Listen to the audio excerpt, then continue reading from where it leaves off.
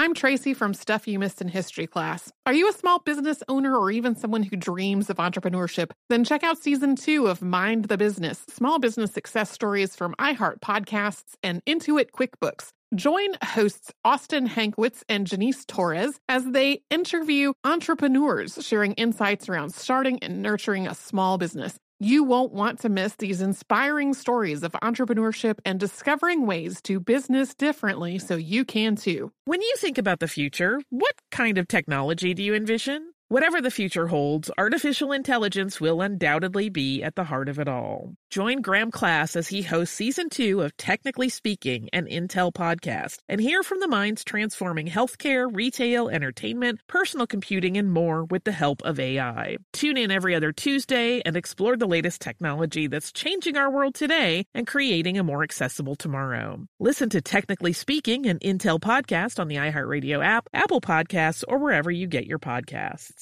What does every grocery store aisle now have in common? Products that come in paper packaging. And not just the obvious ones like cereal boxes and juice cartons. From beauty products to boxed water, there are more opportunities to go papertarian than ever before. So why should you? Because paper comes from a renewable resource and can be recycled up to 7 times. Simply put, it's the smart choice for the environment. And it turns out the easiest choice for you. Learn more at howlifeunfolds.com/papertarian. Planning your next trip? Choice Hotels' family of 22 brands has over 7,400 locations and the perfect hotel for any traveler you want to be. Like a Cambria Hotel, serving up locally inspired craft cocktails for all my folks who maybe want to meet up and talk about Mad Royals. Check into a Radisson Hotel with flexible workspaces for you strivers who listen during business travel. Or a Comfort Hotel with free hot breakfast, family-friendly pools, and big spacious rooms for the parents who listen with their kids and need a little retreat. What are you waiting for? Join Choice Privileges and start earning points toward your next stay. Find a stay for any you when you book direct at choicehotels.com, where travels come true. Welcome to Stuff You Missed in History class from HowStuffWorks.com.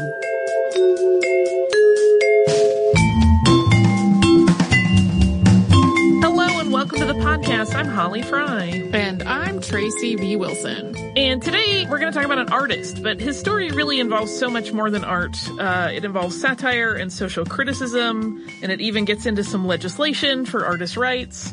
But one thing we should point out is that his satire and social criticism was being made in the early 1700s, when the society he was criticizing was very different than ours. It was debauched in a lot of ways. Yes, so there are a lot of things that are viewed very differently than we view them.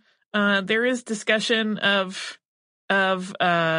sex workers in this episode. Not any details, but they come up in some of his prints, as well as some violence, some drug use, things like that come up.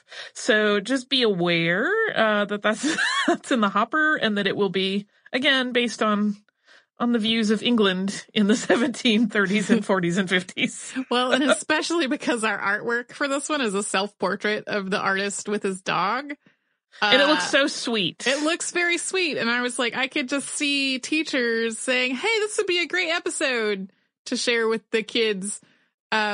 And it might be, depending on the age of the kids right. you're thinking of, but you would want still, I think, to frame it and kind of listen first and decide based on the actual content. But we're going to talk about William Hogarth, who was an English artist that, as I said, his life story involves a lot more than just art. William Hogarth was born to Richard Hogarth and Anne Gibbons in London, England on November 10th, 1697. He did have some siblings, although the tallies on those siblings vary wildly. Richard Hogarth, William's father, was a teacher and a classical scholar, and while he did have patrons, the family still struggled financially. Yeah, Hogarth later in his life would talk about how his dad had really been treated very poorly and he ended up in deep debt. Some accounts say that his father went to debtor's prison, but I couldn't find a solid verification on that. But that does kind of inform some of his work going forward. And despite being the child of an educator, though, William was pretty disinterested in formal education. He was really smart and he was curious, but even from a young age, he was more inclined to draw than to study texts. But it seemed that his father was not exactly sure what to do to help William find a path in life that would suit his interests. He wasn't against him pursuing art, but he didn't really know what to do with it. So William ended up looking for an apprenticeship. And this is another time where I will say there are some accounts that suggest that his father was in debtor's prison and he had to get the apprenticeship, and others that say that he just knew his dad was not going to be much help in finding him a career path, so he went and found one himself. At 15, he became a silversmith's apprentice, and he learned engraving skills. But his master in this position might have hindered his development by giving him a mediocre instruction. And Hogarth, once again frustrated that his mentor's guidance was really lacking, opted to seek out information about the trade on his own. So he was augmenting this kind of weak training that he was getting with self-guided study. And during his apprenticeship, Hogarth studied the world around him as much as his trade. He was definitely a fan of all of the various entertainments offered by early 18th century London, from theaters to bawdy houses to coffee houses where intellectuals gathered. He sort of was one of those people I always think of as like a student of life. Like he just wanted to go around and see people doing all the things that people do and learn from that. When Hogarth was 23, he opened his own shop. In that same year, he started taking formal drawing classes. But the normal curriculum for drawing lessons, which was sketching live models or prepared tableau and attempting to replicate other artists' work, had the same effect on Hogarth as his early attempts at his education had. He was not interested. He found it frustrating and limiting, and he had turned to drawing school to expand the possibilities of his engraving work. But he didn't think the classes were actually going to help him achieve that goal. And so he opted, once again, to rely on himself for his education, and he began to train his observational skills because he wanted to be able to draw real-life subjects from memory. So he developed his own improvisational style over time, and simultaneously he was supporting himself through his regular engraving work.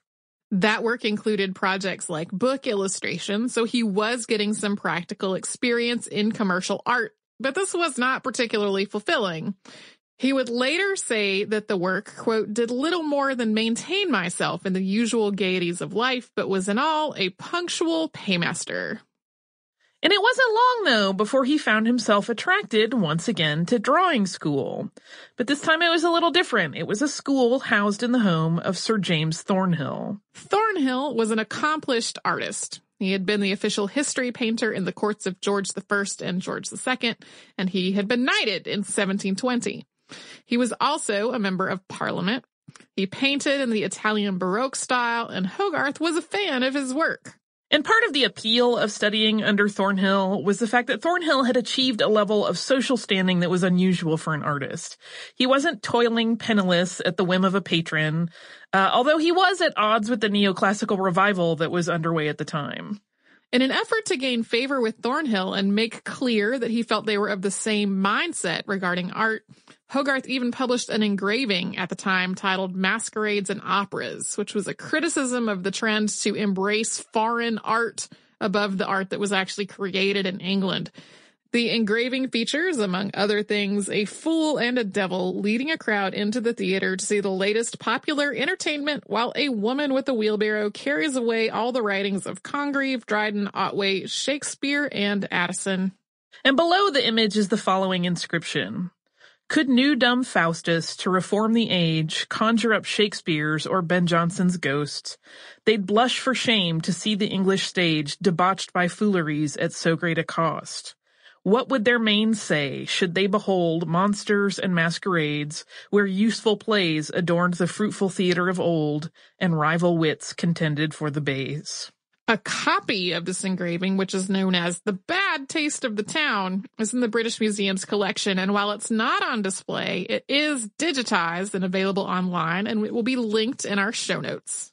Yeah, I feel like with all of Hogarth's work, we should mention that it's worth going and looking at it for yourself, because we can describe it, and we will for a couple of them describe them, but they're very busy. There is a lot going on in every single picture, and that's part of his social commentary, that he includes things, and it's kind of like you will never fully grasp all of the sort of intensity of these very, very detailed pieces until you actually see them for yourself. So I encourage you to go look for them. And publishing masquerades and operas had long-term ramifications for Hogarth's life and career. So the criticism of England's contemporary art and culture scene and the connoisseurs in it, of course, earned him a number of enemies. And most prominent among them was the architect Richard Boyle, who was the third Earl of Burlington. He and others would kind of have this rivalry with Hogarth for the rest of his life. And it was not the first time in his early career that he would butt heads with art patrons. After several years of study with Thornhill, Hogarth believed he had learned enough that he should begin a painting career in earnest.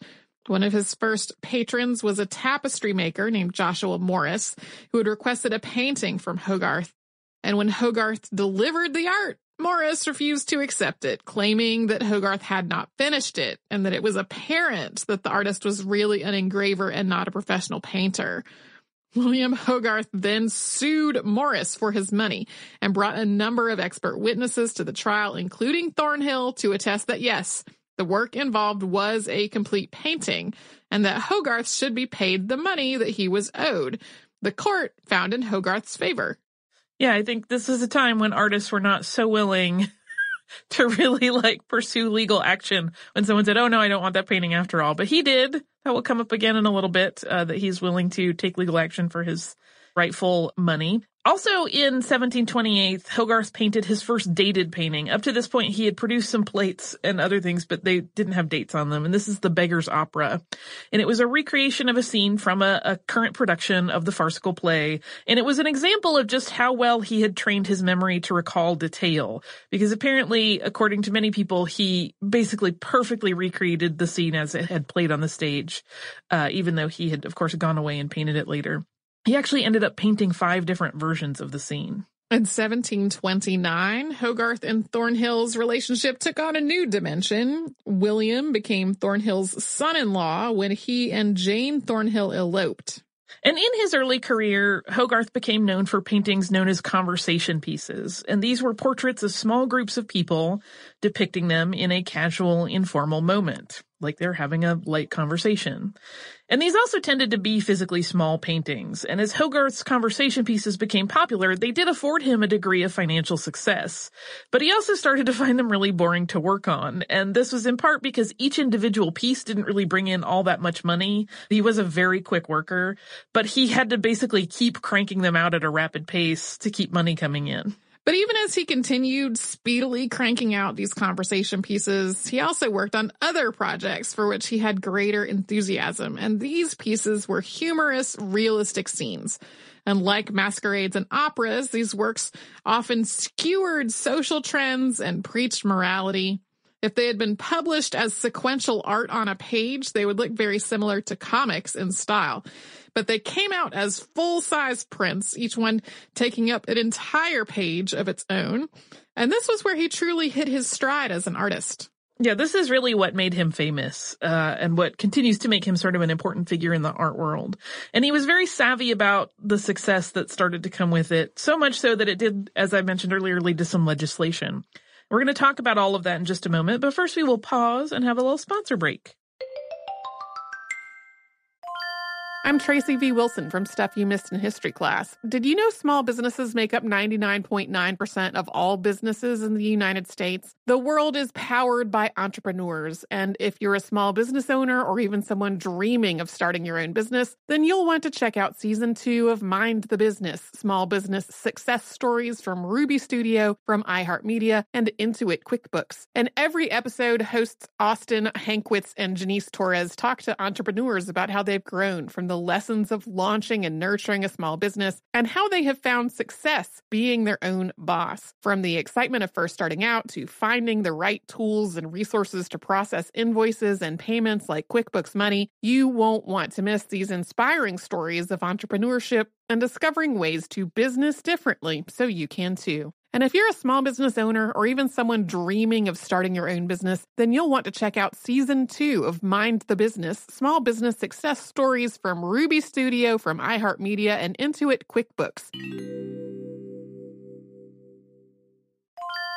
Planning your next trip? Choice Hotels has a stay for any traveler you want to be, with 22 brands and over 7,400 locations. Whether you're a business traveler, a family road tripper, someone who wants to seek out history and maybe make your own, or just planning a quick getaway, Choice Hotels has a stay for any you. Like a Cambria Hotel, where you can be a cocktail connoisseur and sip locally inspired craft beverages at downtown locations in the center of it all. This is a fun way to visit cities with a lot of history and a lot of fun in mind. Or a Radisson Hotel for all our productivity powerhouses out there. With flexible workspaces and on-site restaurants, you'll get the most out of your work trip. You'll get the coffee, the Wi-Fi, and the work done. And we can't forget about Comfort Hotels. Imagine you're a family road tripper, waking up in your big spacious room and then heading down to a free hot breakfast for the entire family, including waffles. So you'll be well fed and ready for the day's adventure, even if that's just relaxing. After that, you're spending all afternoon relaxing by the pool. You deserve it. What are you waiting for? Join Choice Privileges and start earning points toward your next stay. Find a stay for any you. Book directly at choicehotels.com, where travels come true.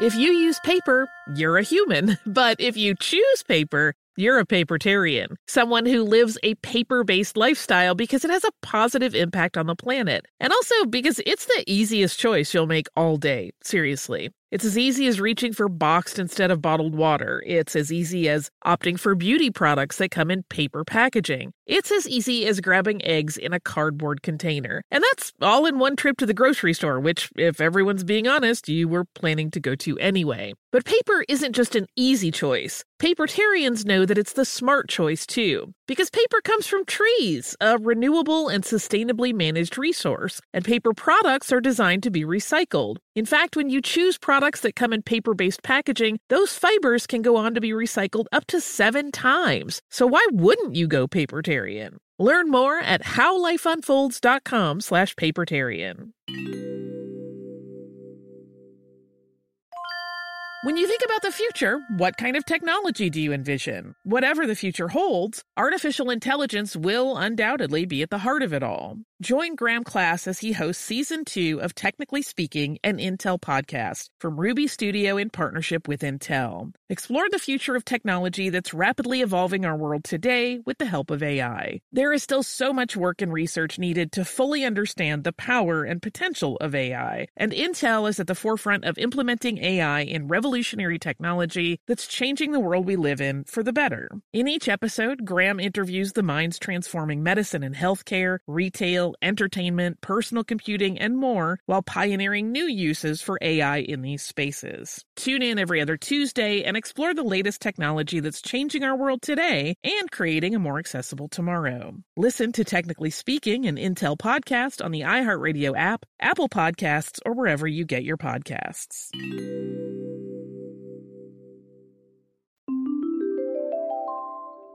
Whereas Hogarth's conversation pieces offered him financial stability, his moral satires brought in a great deal more money. So much so that he reached a point where he really had financial independence. He could work on the things that he chose to do rather than depending on commissions or patronage to meet his ongoing financial needs. As prints of Hogarth's engravings were made to sell to a wider audience, he was aware of the risk that copycats could plagiarize his work. And that is because that had happened to him. He published a very popular series called A Harlot's Progress in 1733. And the 6 paintings, which were then adapted into plates that made up A Harlot's Progress, were produced at a time when the topic of prostitution and sex workers were the focus of a lot of attention in London.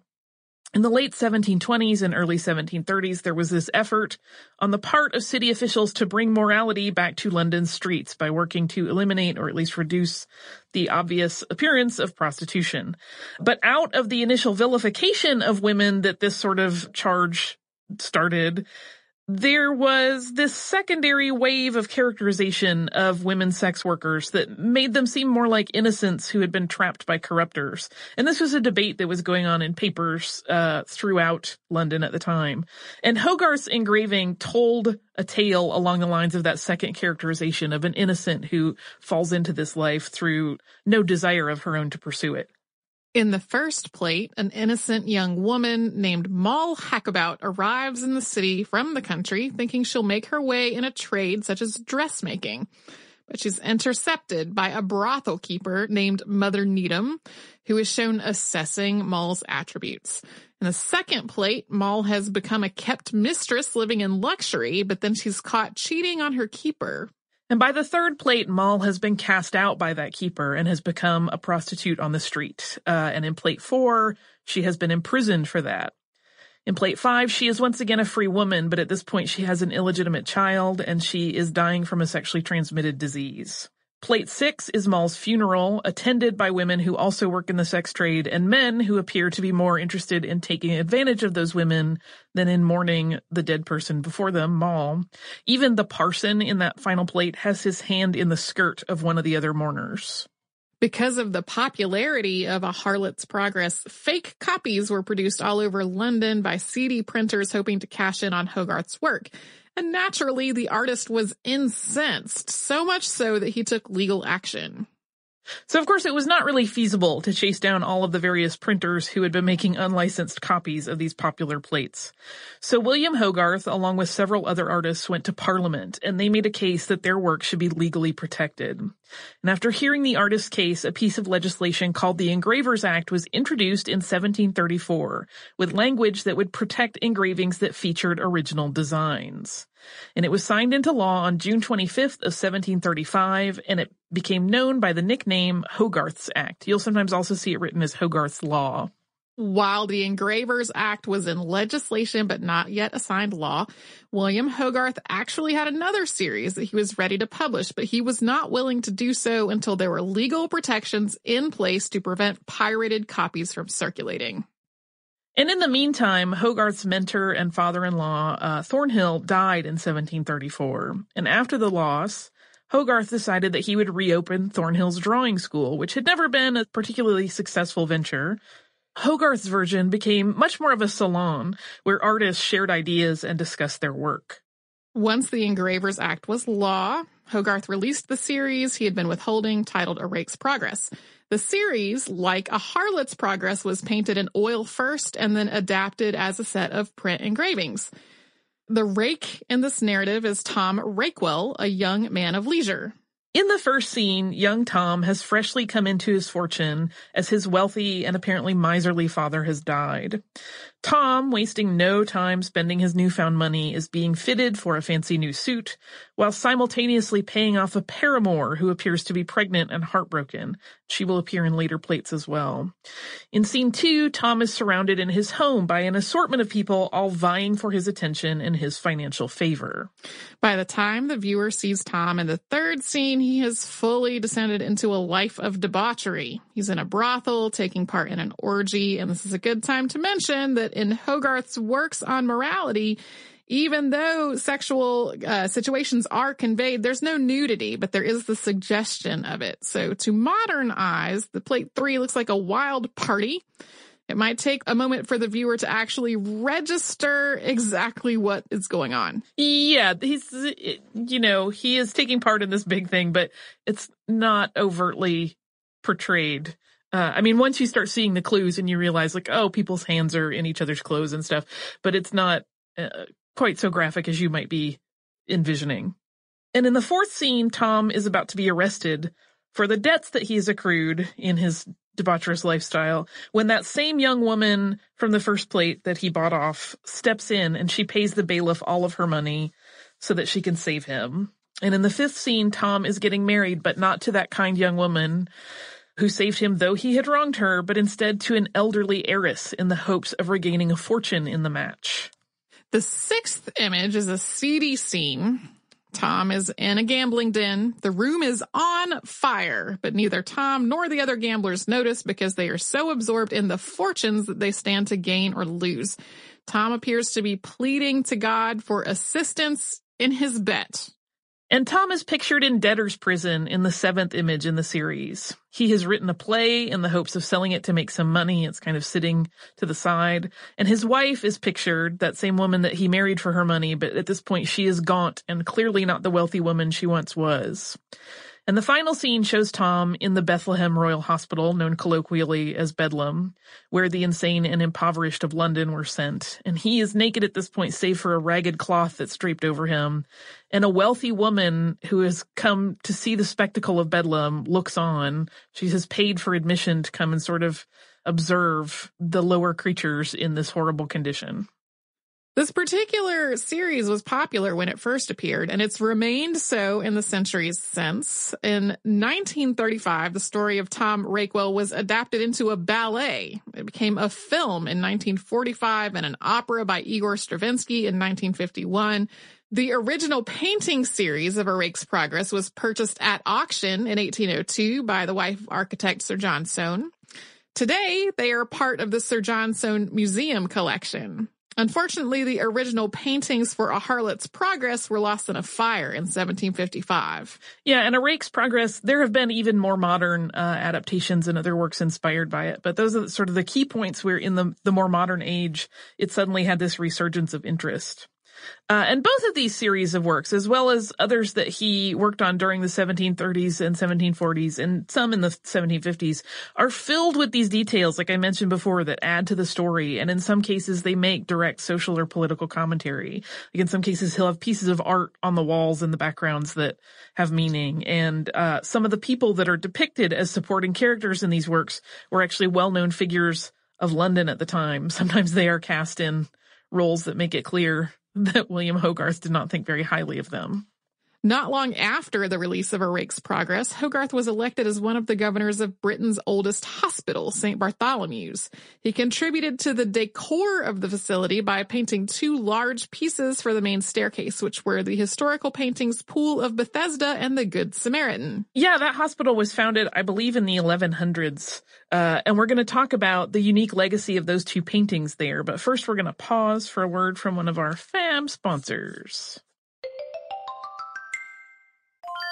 I'm Tracy V. Wilson from Stuff You Missed in History Class. Did you know small businesses make up 99.9% of all businesses in the United States? The world is powered by entrepreneurs, and if you're a small business owner or even someone dreaming of starting your own business, then you'll want to check out Season 2 of Mind the Business, Small Business Success Stories from Ruby Studio, from iHeartMedia, and Intuit QuickBooks. And every episode, hosts Austin Hankwitz and Janice Torres talk to entrepreneurs about how they've grown from the lessons of launching and nurturing a small business and how they have found success being their own boss. From the excitement of first starting out to finding the right tools and resources to process invoices and payments like QuickBooks Money, you won't want to miss these inspiring stories of entrepreneurship and discovering ways to business differently so you can too. And if you're a small business owner or even someone dreaming of starting your own business, then you'll want to check out Season 2 of Mind the Business, Small Business Success Stories from Ruby Studio, from iHeartMedia, and Intuit QuickBooks.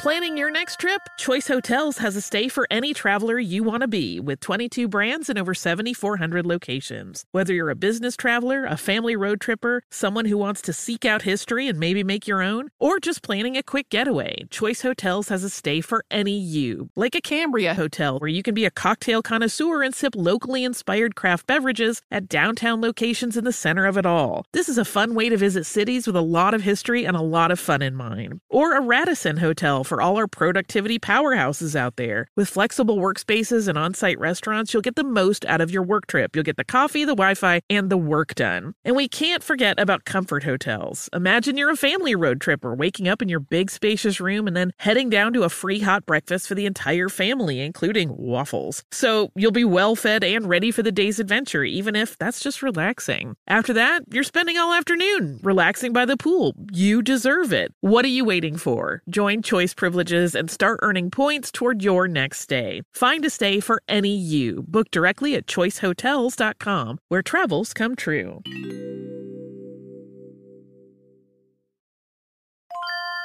If you use paper, you're a human. But if you choose paper, you're a papertarian, someone who lives a paper-based lifestyle because it has a positive impact on the planet. And also because it's the easiest choice you'll make all day. Seriously. It's as easy as reaching for boxed instead of bottled water. It's as easy as opting for beauty products that come in paper packaging. It's as easy as grabbing eggs in a cardboard container. And that's all in one trip to the grocery store, which, if everyone's being honest, you were planning to go to anyway. But paper isn't just an easy choice. Papertarians know that it's the smart choice, too, because paper comes from trees, a renewable and sustainably managed resource, and paper products are designed to be recycled. In fact, when you choose products that come in paper-based packaging, those fibers can go on to be recycled up to 7 times. So why wouldn't you go papertarian? Learn more at howlifeunfolds.com/papertarian. When you think about the future, what kind of technology do you envision? Whatever the future holds, artificial intelligence will undoubtedly be at the heart of it all. Join Graham Class as he hosts Season 2 of Technically Speaking, an Intel podcast from Ruby Studio in partnership with Intel. Explore the future of technology that's rapidly evolving our world today with the help of AI. There is still so much work and research needed to fully understand the power and potential of AI, and Intel is at the forefront of implementing AI in revolutionary technology that's changing the world we live in for the better. In each episode, Graham interviews the minds transforming medicine and healthcare, retail, entertainment, personal computing, and more, while pioneering new uses for AI in these spaces. Tune in every other Tuesday and explore the latest technology that's changing our world today and creating a more accessible tomorrow. Listen to Technically Speaking, an Intel podcast on the iHeartRadio app, Apple Podcasts, or wherever you get your podcasts.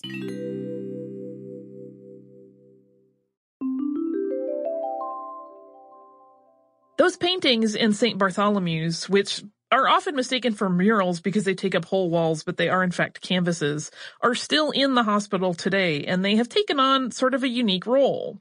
In addition to acting as massive decor, the figures in those paintings are 7 feet tall, so extrapolate from that how big like full scenes featuring people that size would be.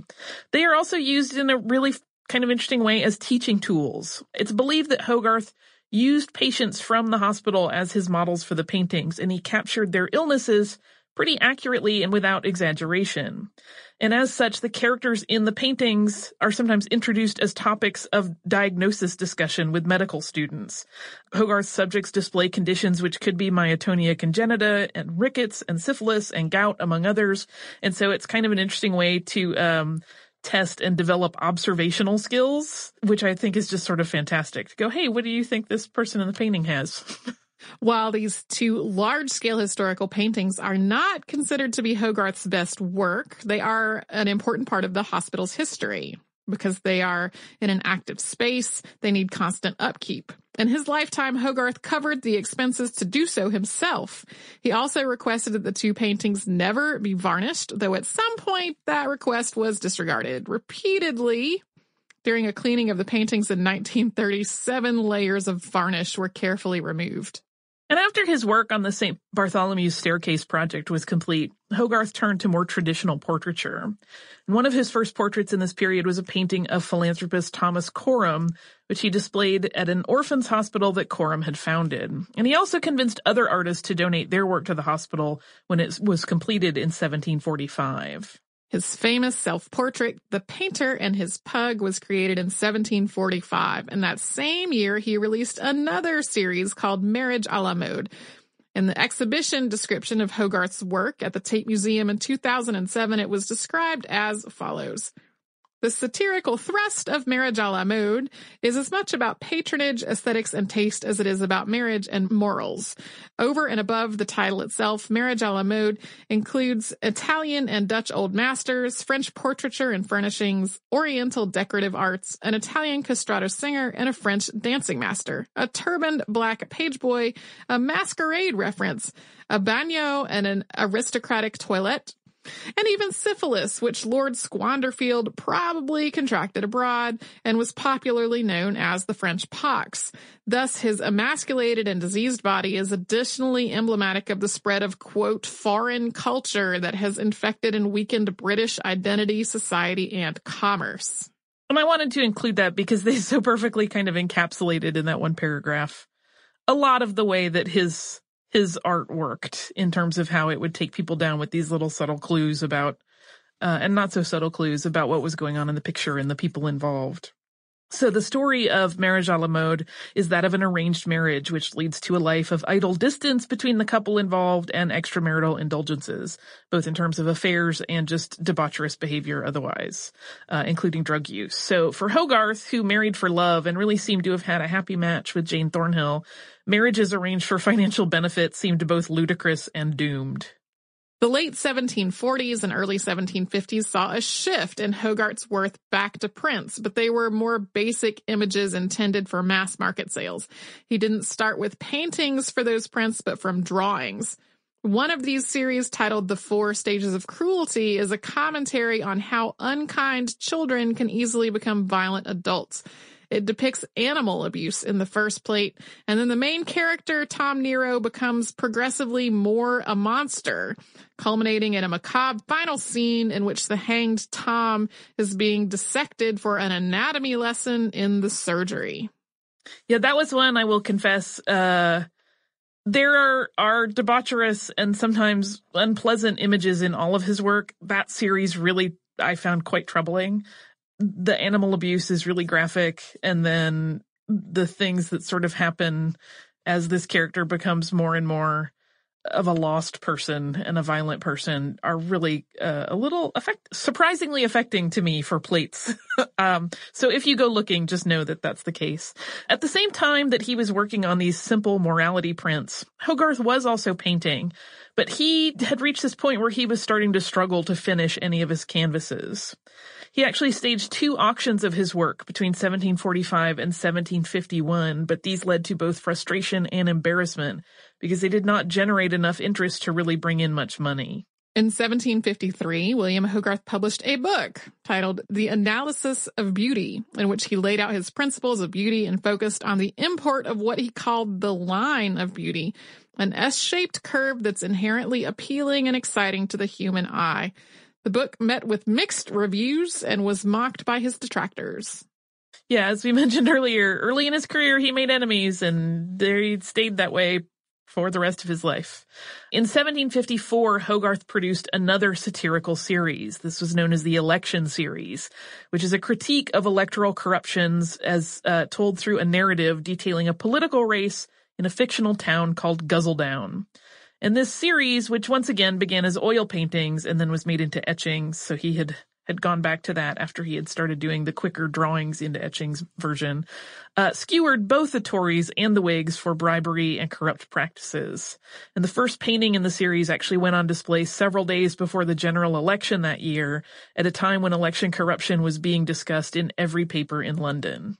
In 1757, Hogarth became sergeant painter to King George III, but despite this prestigious and well-paying position, his later years were really marked with disappointment. In 1759, he painted Sigismunda mourning over the heart of Guiscardo, which features the title's heroine holding a goblet containing the heart of her husband murdered by her father. The criticism of the work was severe, and Hogarth did not paint much after that. Yeah, there are some write-ups of that piece saying that he was trying to prove that English painters could produce work exactly as good as the Italian masters, and that the reception was more of like I don't think so. It did not go well. And he did make one other political statement with his anti-war print series titled The Times, which he did after that, which made a rather unpopular statement in coming out against the 7 Years' War. And at the time that series was published, the war had not yet ended. So it was like in year 6 and did not have the name the 7 Years' War yet. People were outraged by this particular work, and politicians who supported the war vocally and publicly criticized Hogarth, and it only served to dampen his interest in his work. Hogarth's last artistic endeavor was an etching titled The Bathos, or Manner of Sinking, which was published in March of 1764. It's often described as having an air of doom in it. In it, time is depicted as a winged figure broken and lying prone amid an assortment of debris, a puff of air escaping his lips with the word fini printed on it. The image was intended to be the tailpiece for bound collections of his work. And when considered in that context, it's a little bit less ominous. Yeah, it definitely looks like a death and destruction kind of image. But when you consider that it would be the end paper of a book where they're saying the book has ended, it seems a little less upsetting. But people will sometimes hint that it was maybe a portent of his upcoming death. So a few months after the bathos was created, in the summer of 1764, William Hogarth had a seizure, and he remained quite ill from that point until his death on October 26th of 1764. And he was 67 at that point and had been working as an engraver and artist for more than 4 decades. Today, not only can you find Hogarth's works in museums around the world, but you can also visit the house he lived in from 1749 until his death. It's now a museum, and we will link to information about it in the show notes. Yeah, William Hogarth. He's a fascinating creature. He's one of those artists, like usually I will wax rhapsodic about artists and kind of fall in love with them. And I was telling Tracy before this, I don't know how I feel about him. Like if I think he would be a delightful, fun person or if he might be a crabby stick in the mud. I'm not sure. But some of his work is really lovely. Yeah, so most art historians and critics will say, like, if you look at his satire pieces, because of their composition and what he included and how sort of rich and lush they were, those are warranted as the things that make him famous. But if you just compare like his straight paintings to other painters at the time, he's fine. But like not particularly a big standout, and you wouldn't be like, wow, he was really amazing. Yeah, I saw some really interesting things that were about him trying to make it acceptable for anything to be the subject of art instead of just appropriate things being the subject of art. Yeah, a lot of that came from that sort of bucking against the established art society in the early 1700s, that he thought, like, that's foolish. Nobody should control what should be art and what shouldn't be art and what's valid art and what isn't, which I completely get behind. But yeah, he's an interesting chap. I have sort of a multi-layered listener mail. Oh, good. Because I have 3 in front of me, but they're all kind of similar and related, but I wanted to call them all out and mention them. They're all related to our episode on veterinary medicine, because fortunately, we have listeners who are smart and know things and can add to that. I will read the one from Allison, who says, Dear Holly and Tracy, last week I sat down at my desk at the end of a 12-hour workday to type up medical notes from my evening appointments and nearly cried when I saw the topic of the podcast was a brief history of veterinary medicine. I'm a veterinarian who practices both Western and traditional Chinese veterinary medicine, so your podcast touched on so many aspects of my career. And after a long day of work, it was a welcome reminder of my profession's rich history, of which I'm proud to be a part of. And she mentioned that she wanted to make a tiny correction about the episode. At one point, you were discussing bloodletting as a treatment for excess blood, and Holly, you joked that you can't have too much blood. Fun fact, while we no longer recognize that as a common medical ailment, there actually is a relatively uncommon condition of excess blood called polycythemia, poly meaning many, cyth meaning cells, and emia meaning related to the blood. Polycythemia can have several causes. Generally, it is caused by bone marrow cancer, leading to overproduction of blood cells that are then released into the bloodstream faster than normal. This more in than out process leads to excess blood cells. Another reason for a patient to develop polycythemia would be chronic hypoxia or lack of oxygen delivered to the tissues, and the body will, over time, respond to a chronic lack of oxygen by producing more red blood cells whose job it is to carry oxygen from the lungs to the tissues. So she thankfully added that little bit to teach us more about veterinary medicine. I believe that is also a thing that can happen in humans and not just animals.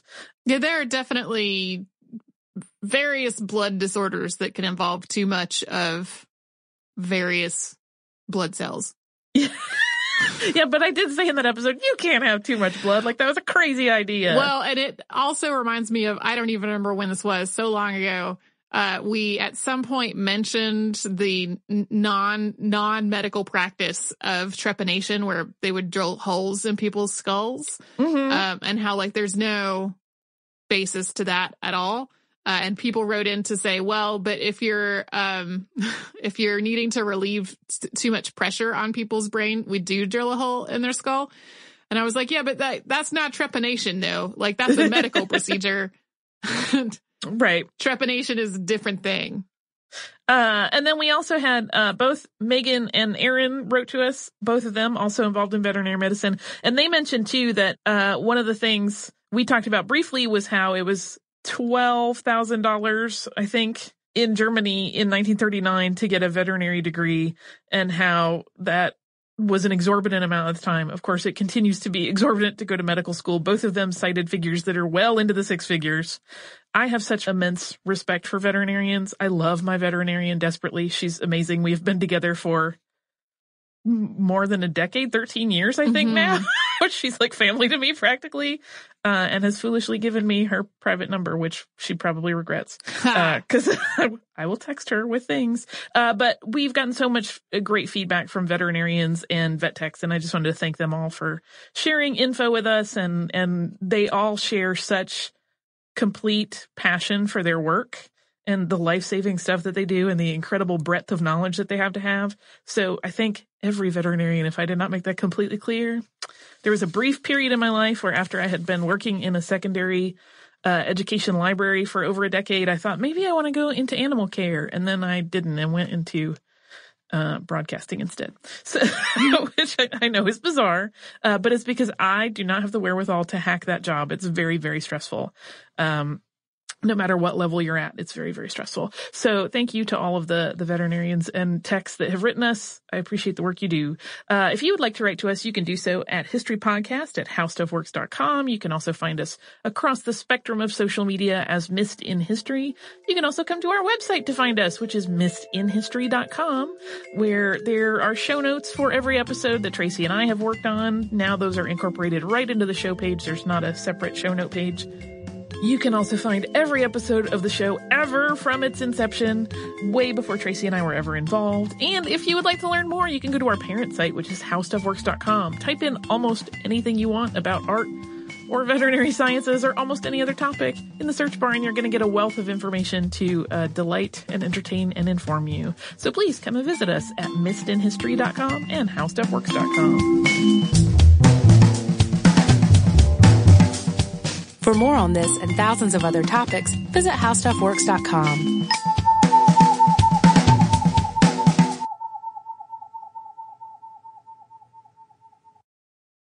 Xfinity has free premium networks for everyone this month, no matter what kind of entertainment you love. Addicted to true crime? Catch killer cases and more spine-tingling shows on A&E Crime Central. Crave adventure? Explore Asian action movies on Hi-YAH. Searching for something extreme? Check out skating, snowboarding, and more on Fuel TV Plus, the global home of action sports. And find crowd-pleasing bops on iHeartRadio's Hit Nation playlist. There's new free shows and movies to love every week. Say free this week in your Xfinity voice remote. Looking to part ways with complicated, expensive, and uncertain shipping? Then give your business the edge it needs with USPS Ground Advantage shipping from the United States Postal Service. Keep everything simple with clear upfront pricing and no unexpected surcharges. Keep things affordable with some of the lowest prices out there. And keep it all reliable with on-time ground shipments. It's time to turn shipping to your advantage. Learn how at USPS.com/advantage. USPS Ground Advantage. Simple, affordable, reliable. This is Malcolm Gladwell from Revisionist History. eBay Motors is here for the ride. With some elbow grease, fresh installs, and a whole lot of love, you transformed 100,000 miles and a body full of rust into a drive that's all your own. Brake kits, LED headlights, whatever you need, eBay Motors has it. And with eBay Guaranteed Fit, it's guaranteed to fit your ride the first time, every time, or your money back. Plus, at these prices, you're burning rubber, not cash. Keep your ride or die alive at ebaymotors.com. Eligible items only. Exclusions apply. This is Raquel Willis from Queer Chronicles. Right now, there are close to 500 anti-LGBTQ+ bills in state legislatures across the country. Lambda Legal is leading the charge against these hateful bills that target mostly trans and non-binary people. You can fight discrimination and help write the next chapter of Lambda Legal history.